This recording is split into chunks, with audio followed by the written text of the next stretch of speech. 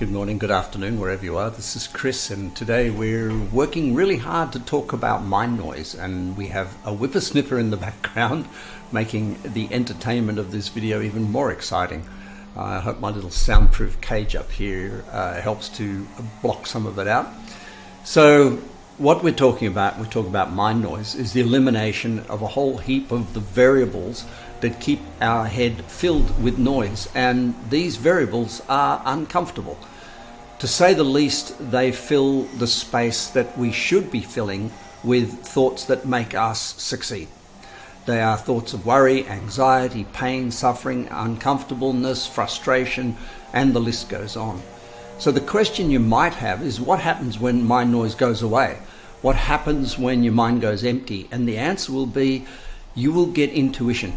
Now, intuition is there all the time. Every human being is intuitive. Every human being has equal intuitiveness. However, some people's mind is so busy thinking about what's one step ahead and what's down the road and what's going on in the past and what's going on in the present, and whether they're hungry or whether they're not hungry, or whether they're happy or whether they're not happy, and how they should deal with their boss, and whether they're powerful or not powerful. Their mind is so busy churning away, they can't stop talking. They can't stop talking externally. They can't stop talking internally. And therefore the mind noise fills up the volume, fills up the room with noise that blocks out the intuition. So every human being is intuitive. The question's going to be, and the one you might be sitting with right now, is, what are you going to do with those intuitions? And my answer to that is just one simple word, which is actually two words. It's whiteboard. Now, when your intuitions come up, what they do, they form some sort of a weather pattern. I think that's the best way to describe an intuition. So when you're walking in Nepal, the next step can be a rock, or it can be a hole in the ground. It could be even a yak poo. So very often you spend the whole 10 days or 14 days of Himalayan trek looking down at your feet. And what you'll notice with porters and Sherpas and people who live in the mountains is they're looking up. And what they're using is their peripheral vision to know what's in front of them, what's at their feet. But they're actually looking around and observing the bigger picture the whole time. Now, for most people, if you ask what's going on, they'll tell you what's going on now, whether they've got a cup of coffee, whether they're hungry, thirsty, thinking. They're looking down at their feet. They're solving problems today. They're solving the issues that are on their plate right now, whether they're comfortable sitting in their chair, whether their feet hurt, whether they've been for a swim, etc., etc. What's on the shopping list, what we have for dinner, what we're going to do tomorrow, blah, blah, blah. That's understandable, because just like walking in the Himalayas, if you're not looking at your feet and you stumble on a rock, it could have very, very unfortunate circumstances for your face and what have you, and you could end a trip with a bad knee. So it's understandable we would look down a lot.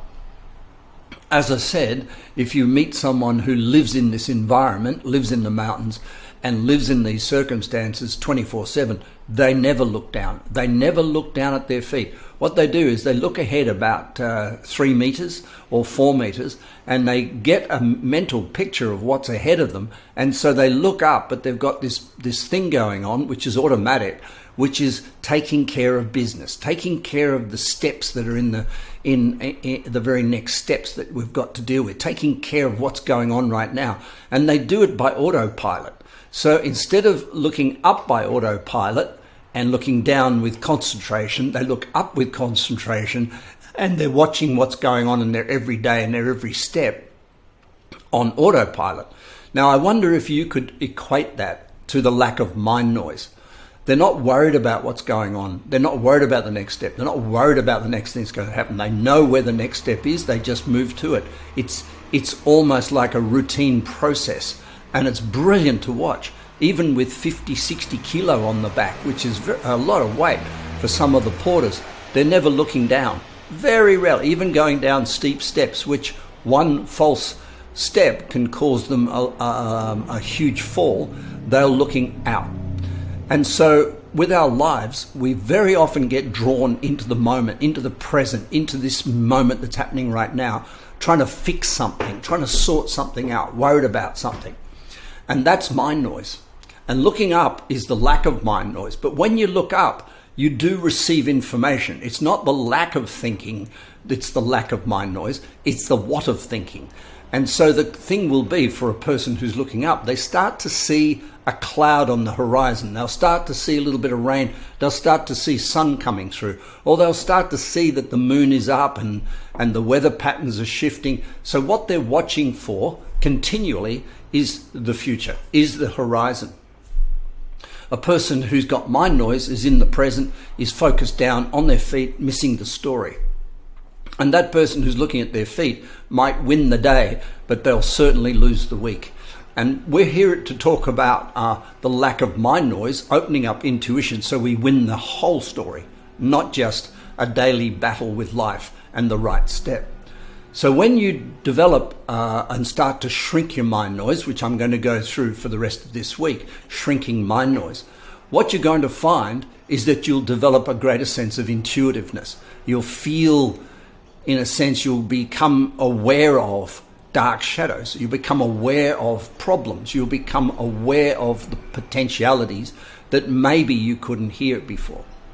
I have an exact example of this in my own life, and that is right now I have this sense of foreboding about riding my bike on the road. Now, I don't have the same sense of foreboding when I ride the bike on the road by myself, but when I take my partner, Jess, out on her bike and we go together, I have this strong sense of foreboding, which is, I think, because I don't have much mind noise, I think I'm getting intuition that we need to be really careful where and when we go riding and not put her in danger. And I follow that. That's more accurate to me, more clear, more strict to me than reading the newspaper or the internet about what theoretically the principles are of bike riding or what the weather's like tomorrow. I would rather trust my own intuitions than anybody else's. And I would rather trust my own intuitions than the news media, than other people's opinions, than the mind noise that might bring me into this moment with a so-called problem. I would rather trust my intuitions. The world will try to talk you out of trusting your intuitions. That's its mission. The question's going to be, can you follow them? I remember when I got my first divorce, and there's been a few. And I remember when I got my first divorce, and the first words were when I realized my marriage had broken before the divorce came, was, I knew it. And I'd known it for a very long time, but I didn't want to know it. And that's one of the things about intuition. It doesn't always deliver the good news. It sometimes delivers shadows, and you go, I don't want to know it. I don't want to know it. And then again, who's going to, when it all goes wrong, we're going to say, oh, you cheated on me, or you lied to me, or you did this to me, or I'm a victim of you. But deep down, our intuition knows these things. Our intuition knows when people are not telling the truth. It knows when people are not in love with us. It knows when we're not in love with other people. It knows when we're in the wrong job. But it doesn't. We may not want to know it. And if we don't want to know what we will do is fill our mind with mind noise to avoid the truth, to avoid looking up and seeing that there's a rain cloud at the top of them, or a snow cloud, as it can be in the Himalayas, up top of a mountain coming our way, and we need to prepare for it. So there it is. Intuition and whiteboard is the perfect way to put your intuitions up for comment, both by yourself and by someone you trust. This is Chris. You have a great day. Bye for now.